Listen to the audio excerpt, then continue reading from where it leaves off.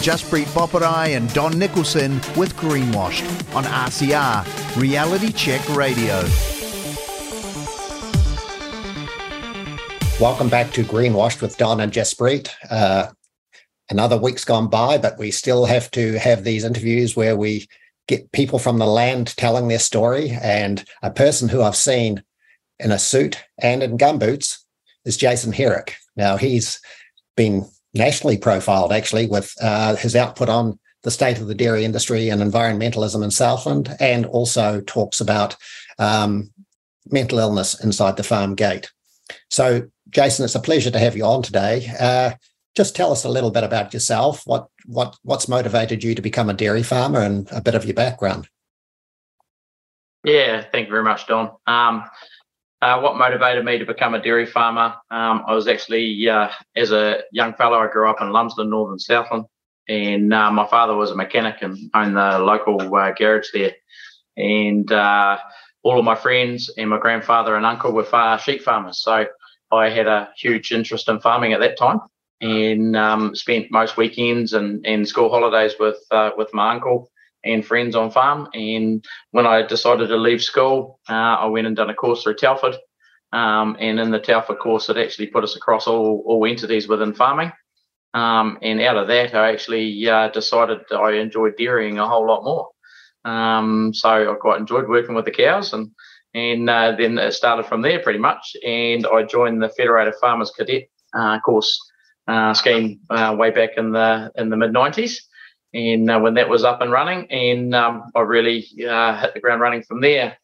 Moved from Southland to Canterbury, and spent a good old 22 years in Canterbury dairy farming up there, before moving back south to take up an opportunity on a farm that I'm currently still on down here. So I've got a family of 4 kids and a beautiful wife.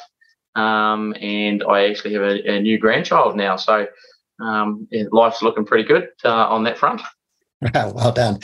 Isn't it interesting how you can even talk about your story so eloquently? I mean, there's lots more to it, I know, but I've observed your progress through the farming sort of advocacy groups over time, and I find you a very able frontman for farming. And you've had to face some pretty big hurdles in recent years with regard to the attack on farming from the regulator and environmentalism. You know, how's that played out for you, and yeah, what effect does it have on you, really?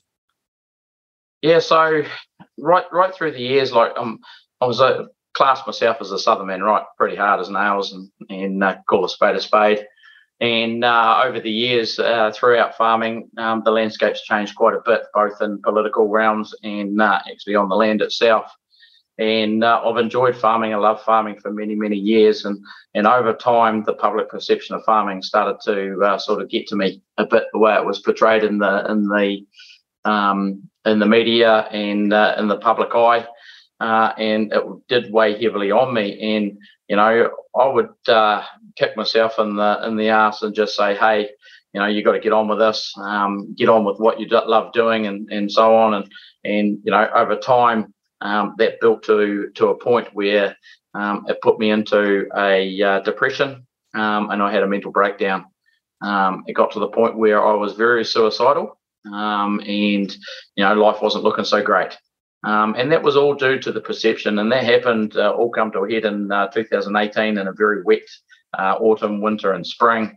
And I had a very, very tough evening one night, and the look the next morning wasn't that flash, right? And that's where the public perception comes into it. And the day went pretty much downhill from there.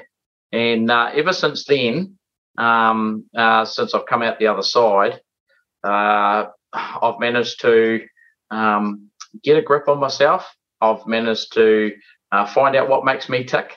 And I've got my passion for farming back, more on an advocacy level. Why? Because of what's happened to farming over the years and the constant attack that we now have on farming itself, and the misperception of it that's out there, right? So after I spent 6 months after my mental breakdown repairing, so to speak, talking to the right people, getting myself back on track, I come across some activism in 2019 right out in front of my farm. And unfortunately for them, they chose the wrong farmer to do it on. And they were out there trying to take photos of my cows, 7 o'clock at night. I don't know what trying to take photos of because it was dark. And that was, so we had a bit of a heated confrontation, Jeff Reed and Matt Coffey and co. And it led from then on, we got together with a group of other farmers and formed a group called Ag Proud, and set off on a mission around the country. And that mission was to promote positive farm practices, because there was a lot of good stuff going on within farming, right? And we all know this, but it wasn't getting out in the public eye. Only the negative stuff was actually getting portrayed, and that's what put me into my mental breakdown, and I wasn't going to have a bar of it anymore. So I reached out and put my story out there, exactly what happened to me over the years. And the whole reason for doing that was not only to put that out there, but was to help people, right? Recognize, because when you're in that mental state of mind and you're in that frame of mind, you think you're the only one. You think you're the only one in that space that's getting attacked. If the whole world's thinking of you like that. And I just wanted to put it out there that when you're in that frame of mind, you're not the only one, and let people know. And my mission was to help one person. If I could just help one person, we could, save one life, so to speak, and move it forward from there. And then coming out of that, I decided to get into Federated Farmers. Why? Because I seen what Jeffrey Young and Bernadette Hunt were doing, and standing up against this poor regulation, which was leading to poor perception, which was putting farmers, under more pressure. And I thought to myself, well, maybe if I can help one person through Ag Proud, I could help multiple people through Federated Farmers. So that's where it sort of stemmed from, why I got into advocacy.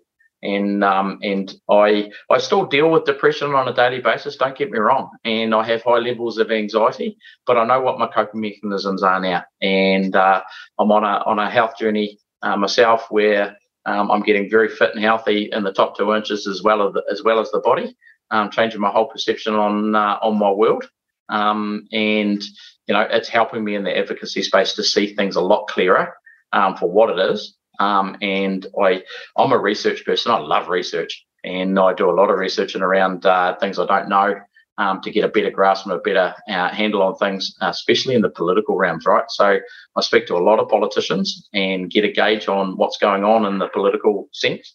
And I do believe in myself that I do have a real good handle on the way politics works now, which can help me in the advocacy space and stand up for farmers even better. So I'm looking forward to the future and what more I can provide and help the farming sector out on. Brilliant. Thank you, Jason. Now, I must say, listeners, I recently met Jason, though I followed you and your work for a while. And this was at Tuatapere at a mental health awareness event where you spoke very eloquently, as did Craig Higgins. And mental health is not something spoken about, certainly not by blokes, certainly not by men who are, I can vouch for my husband. To get him to talk is probably far tougher than anything else I can think of if things get hard. But you guys spoke very honestly, very forthrightly that day. And I, for one, am extremely grateful seeing what's happening in the rural space. But the last 3 years, Jason, and I will ask about this because I know you've not, as you told me before the interview, nothing's off the table and you've called things out as they are. The last 3 years have not been easy on us, anyone, have they? Be it rural or be it townies? Absolutely not. And the last 3 years have been an absolute debacle in my mind from the top down. The politicians made an absolute hash of the last 3 years and didn't take into regard people on the ground. Now, one thing I do lobby with politicians all the time, and I have this discussion, particularly with our local ones, is when politicians make a decision on something, I would like them to put at the forefront the human state of welfare and the outcomes of it. The what ifs. Start thinking about the what ifs. I know common sense is no longer a part of our DNA because health and safety took that away. We're not allowed to think for ourselves anymore. But when they start making these decisions at a top level, we need to realise and understand what the implications will be from the ground. And the only way to do that is reach out to the people on the ground and find out what makes them tick. And, if this was put in front of you guys, how would you guys, deal with this? And the whole COVID situation, in my mind, and the way the government dealt with it was a test on the human race as far as I'm concerned. Where I see that coming from is I think it was a test to see who would conform and who would follow instruction. And, I don't believe that the numbers that the government tell us are actually the true factual numbers because of the mitigations they put around, or the criteria they put around those numbers. When they say to everybody, hey, we had over 90% of people got the vaccine in this country, and when you actually dive into it, it was eligible people. And that key word was eligible. Now, what did eligible mean? When I'd done my research and I did a little more digging on it, eligible come from whoever had visited a hospital and a doctor within the previous 2 years to COVID turning up. Yeah. That was the people that they took their statistics on. So 90% of the people that had visited a doctor or a hospital had got the vaccine. Didn't take into account anyone else who hadn't been to a doctor or a hospital. So, that's where they got their numbers from. And that's just wrong. And they were just trying to do it out of to gain full control and see who would conform, right? And I use that analogy a lot in the farming sector over the years, or what's in the changing landscape in the farming sector from individual farm owners to corporatisation. Governments love corporates, right? They love corporates. Yeah. Why? Because they can control corporates. And to me, that's the way that it feels that we're going at the moment. And the last 3 years was a testament to that. Let's try and put the pressure on as many people as we can to get them to conform. If they don't conform, we need to come up with a new plan.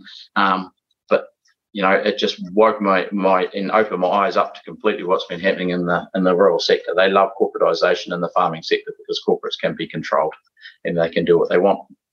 Completely. And listening to you speak, it's very reminiscent of when we had Bernadette Hunt here. She spoke about the same thing. She says the very community I, worked so hard for to get the kids hub and everything on. Suddenly I was a pariah among those, and going to town was an ordeal.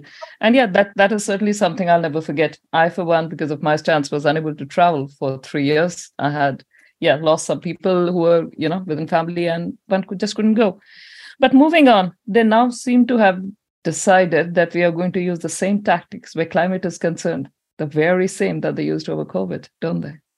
Yes, they are. And I'm a research person. I love doing my research, and nothing makes sense what they're coming up with, right? I'm not a climate change denier because climate change is always happening, right? It's changing all the time.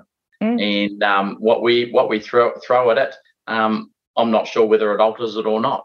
I'm a skeptic, and they're basing a lot of their findings and a lot of their facts on models and predictions on what? Science is not absolute. Science is a skepticism, and for them to make policy on science is wrong, because science is not absolute. Absolute is fact. Science is not fact. It can be argued on both sides of the fence. So, for them to put things in place and policy in place and taxes in place on science, which is not, it's not absolute, is just absolutely ridiculous to me. And it's just money grabbing, and it's making the population conform to what they want. Well, if you've read an IPCC report, even just the AR metrics, AR 4, 5 or 6 metrics report, it would do your head in. While obviously very intelligent people have put papers up by the hundreds, how you get anything more than subjectivity out of it, as opposed to people trying to make rigorous political policy out of it, seems odd to me. I don't see how it works. And of course, it doesn't work. And that's why we're all up in arms about it, because clearly if it was robust and right, there wouldn't be any dilemma, would you? You'd know you're doing the right thing. So you use the word fact. I think more like fable is what we're faced with here. So, but isn't it interesting, Jason, just listening to you? Farmers herd sheep, herd cattle, herd goats. We herd stuff.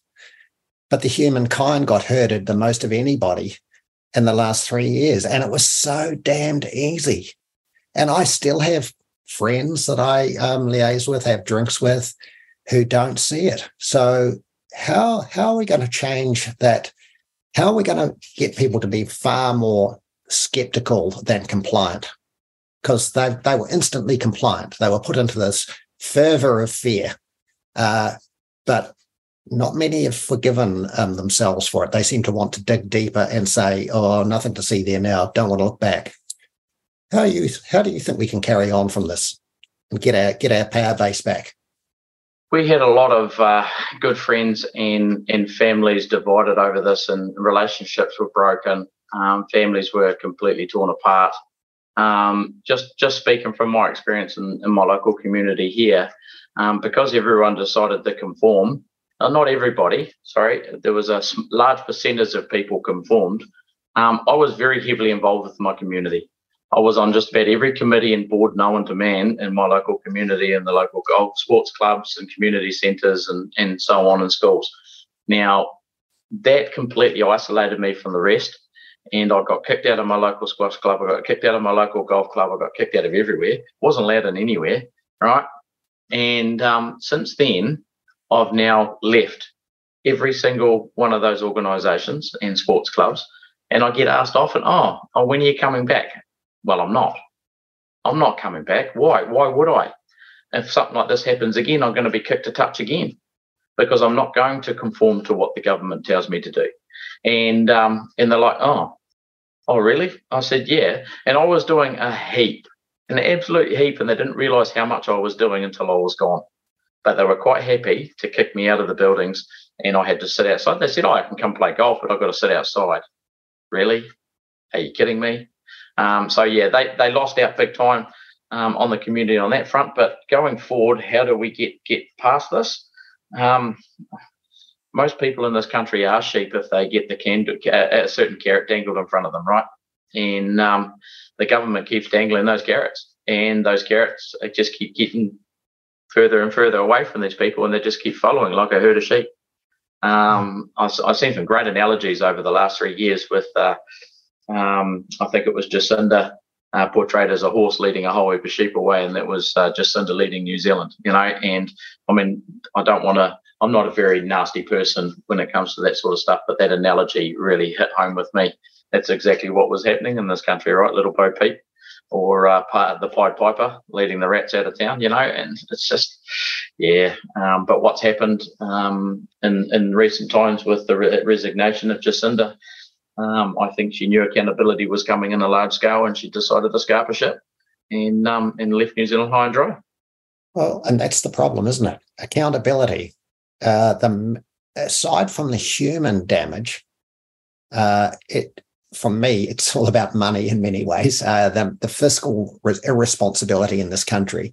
We've spent 35 years recovering from 1985, only to have it squandered in a certain amount of days, really, or months. And there's no one worried about it. They talk about inflation, and they talk about the budget, and they talk about this and that, how we're going to build all these new roads. They've just squandered 35 years of getting back on track, and they did it so quickly. And they don't appear to have any, what's the word? There's a word beginning with C. I can't think of it. Contrition. They don't seem to feel contrite about it at all. And they're just going to move on. She moved out. There'll be others move out. The sinking ship will see them gone, but they'll all get us in a cure somewhere else on the planet, and they'll all be happy. And they've left you and us with the debt. How's that? How's that responsible? It isn't responsible. It's not principled. So I'm heartened to hear that you've got a positive attitude for the future. I'm of the opinion that people like you are going to hold the province together.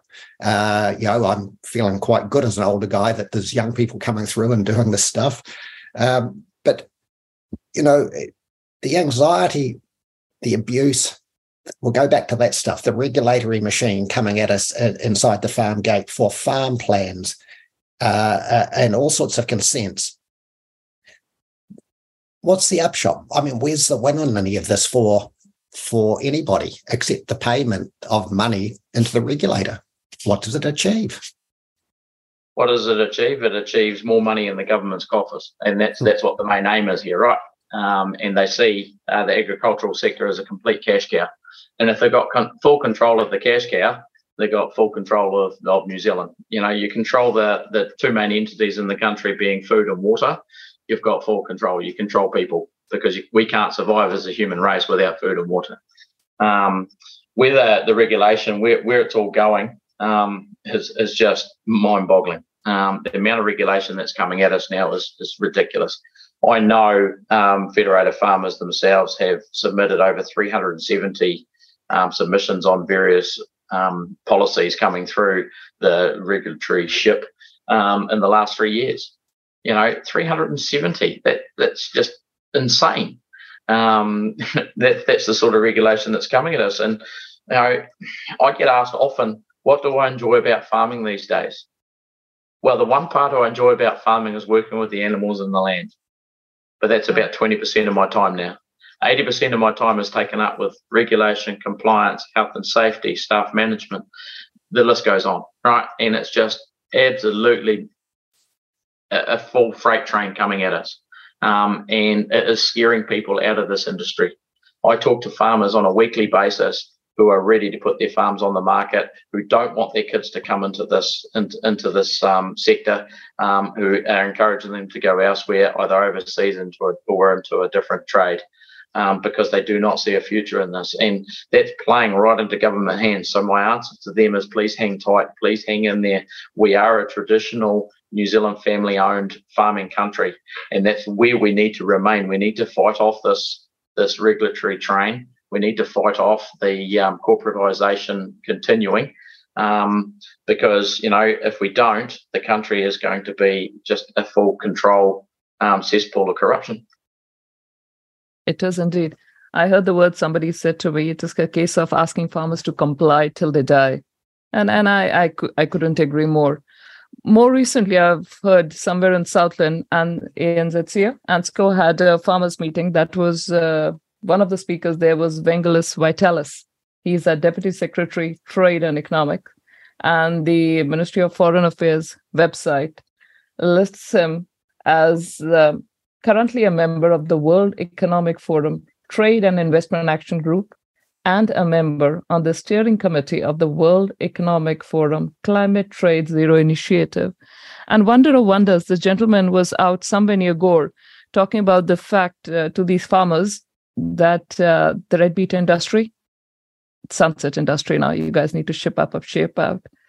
It is hard to believe the level to which these bureaucrats have infiltrated. And you are astute where politics is concerned. We don't seem to have an opposition, Jason, do we? Because most farmers seem to think, go from red to blue and it's all done and dusted. We are in the clear. I don't think blue is going to be any better than red, because they sat in Wellington and told us the direction is going to stay the same. Where Vangelis is concerned, I've listened to him speak 3 times now live, and he is a puppet, a guinea pig, promoting a bigger sense out there and trying to get people to conform to their way of thinking. I don't agree with his approach and his philosophy. And he's been put on stages in front of rooms full of farmers, especially at the PINS conference that Feds holds every year. Mm-hmm. And we get told that we must do this or we're going to lose out on this. This crap that they come at us all the time, trying to hold us to ransom, is just rubbish. The good thing about there's 2 good things. One good thing about technology these days, and there's a lot of bad things about technology these days, is we can now keep in touch with our fellow farmers overseas and our consumers overseas, right? So we can see at the fingertip exactly what our consumers want overseas, and they want the best quality product at the cheapest price. But people like Vangelis comes in here and they're telling us the totally opposite. If we don't conform to this, we're going to lose this, this, and this. It's a load of crap. From what's actually coming back from around the world. And where I say that the technology can be bad as well, they talk about climate change and global warming and so forth and these extreme weather events. It's because of the technology now we're more aware of those extreme weather events, because back in the 1950s or mid-1900s, the only way you found out about a weather event on the other side of the world is when it arrived on a newspaper on a ship that sailed 6 months beforehand. and whereas technology now, you can get it in split seconds. I'm a common sense approach type person, and I just look at things black and white, and to me, that's just common sense. Like, seriously, the writing's on the wall there. You obviously have to be completely naive to the world or what's going on, or stupid. Well, and one or the other. Of course, the IPCC has just come out and said there is no signal for any of those major events like floods and winds and hurricanes and the like, but there is a small signal on heat. Even that's slightly overstating it, I would say. But yeah, you're right, Jason. Everything's in real time now. There is no one who can escape. But just going for a moment in defense of Vangelis, who I've known for 20 years as well, he's just peddling the narrative he's been trained to peddle. Yep, it's no different to the sheep story that we've just talked about. So it's not pleasant having to. He's clearly a very professional person, very, very well researched and organised in his thoughts. But we don't agree with him anymore. The globalist agenda is not something that you or I or anyone likes, and that's the nub of it. Whereas he has been trained to be part of the globalist agenda, as have all New Zealand trade ministers. They think that's the way to go. Otherwise, there'd be some parliamentarian in Wellington saying, we're going to stand up against this globalisation. Not one of them are. No, they're all right. And sorry, my last point is, ask them to dollarise the game, and they can't. For all their box ticking, there is not one dot. Fonterra would say they could, but I've never seen it yet. And I speak to many farmers who say, they talk about 10 cents a kilogram of milk solids for ticking all these boxes. So that's all guessing. It's all guessing. Anyway, that's my rant. It's great that you can see the woods for the trees. That's the key thing for me, listening to someone like you and Bernadette and these others, because we do need people to stand up and at least have the discussion and at least put the wood on people. But it seems that we just have lost how to do that in recent years. So I'm happy that you're doing it.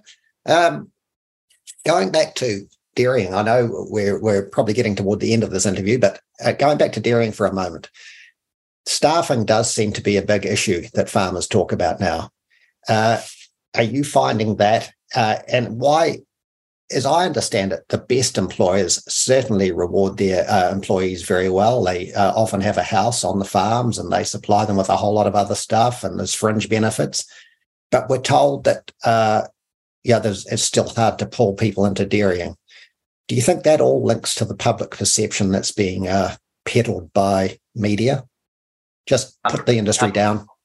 100% I do. It puts the pressure on the industry, right? And it allows the industry to conform. Now, dairying has been overtaken by and overrun by corporates. And corporates, in my mind, don't care about the land or the people. They don't. They put profits over everything. Profits first, right? And that's just in my experience on dealing with corporates. Because, I've asked the question when I've worked for corporates over the years, what are your goals? What are your goals for the farm? First thing on the list is always profit, all right? And then nothing else after that, pretty much. Staffing in the dairy sector is a real tough one right now. We had a huge problem in the early 2000s to the late 2010, where we had our education sector pushing a lot of our delinquent youth into the dairy sector, because they didn't want to deal with them at a schooling level, right? Encouraging them, you can go and get a dairy farm job for 40 grand a year. And to be a farmer in this day and age, you need to be intelligent. You've got to be able to be good with numbers, you've got to be good with science, and you've got to be good with working with other people. And if you don't have those skills, you can't go to the top in dairy farming. And we rely very heavily on immigrant labour now. And I myself have got a full team of immigrant labour. And that has challenges in itself.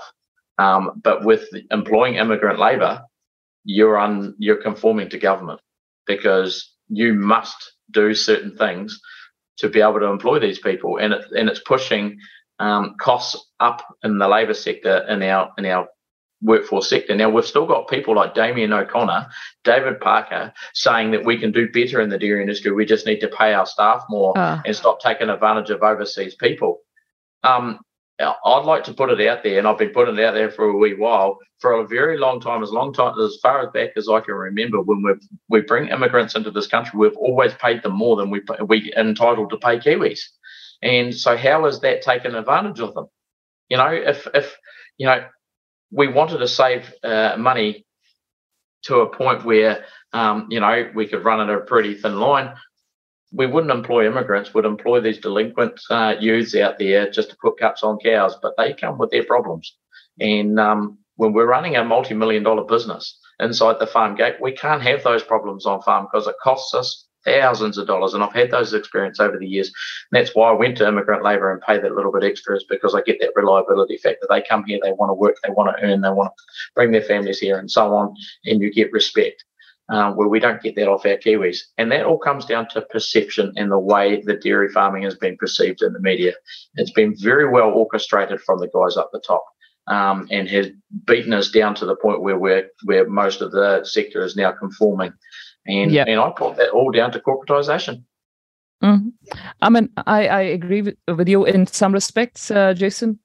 There's people who still think that, who don't realize that a migrant has to be paid minimum $29.10 an hour, plus everything else on top. And there is still the government pushing you to become an accredited employer, anti-slavery legislation, and so on. Some days I look at the paperwork and all one can do is snort and laugh at it. Otherwise, honestly, you'll go mad dealing with what there is. But then what do you do with ministers like that? The other day, a mate of mine flew from Christchurch to Queenstown, and it seems Damien O'Connor was sitting next to this mate. And they obviously piped up asking, where are you going, Minister? And he says, there's this farmer in central Otago somewhere who has got an all-electric tractor, and that's what I'm going to. A soundbite there. I don't know. If I'd been on the plane, I would have looked for a parachute to just jump out or something. This is the caliber of, this is what our ministers seem to think, and this is as recent as this week, what they think they should be doing. This is, I've stopped calling it virtue signaling. This is ESG signaling now, gone completely bonkers. And we have completely given up on any semblance of backing our own. If they think that, all of those technologies is something you and I can use, it makes no sense. And yet they continue. But as I think we've taken enough of a time today, Jason. I know it is carving, and we've had a couple of really rough days out here. How are things on your farm right now? Everything's going all right. We're all set, ready for calving. We're just getting into it now, and the boys are well prepped. Some of them just got back from spending 6 weeks in the Philippines, seeing their family and wives. So everything's ticking on, and I'm quite looking forward to the season ahead, to be honest, and seeing what more advocacy stuff I can put out there, because I've got a good team, and they support me well on farm, so I can get out there in the advocacy space and do my thing. Excellent. That's so good to hear. And I think, Don, you would probably agree. There's something in the water. We seem to have groundswell. We seem to have people like Jason, you even, Bernadette, and others, all seem to spring from this end of the country. So all power to you, Jason. Thank you so much for calling a spade today. Don and I really appreciate your time on Greenwashed. And hopefully, once you're on the other side of carving, we'll have you back. Sounds great. Thank you for having me. Thank you. Jaspreet Boparai and Don Nicholson with Greenwashed on RCR, Reality Check Radio.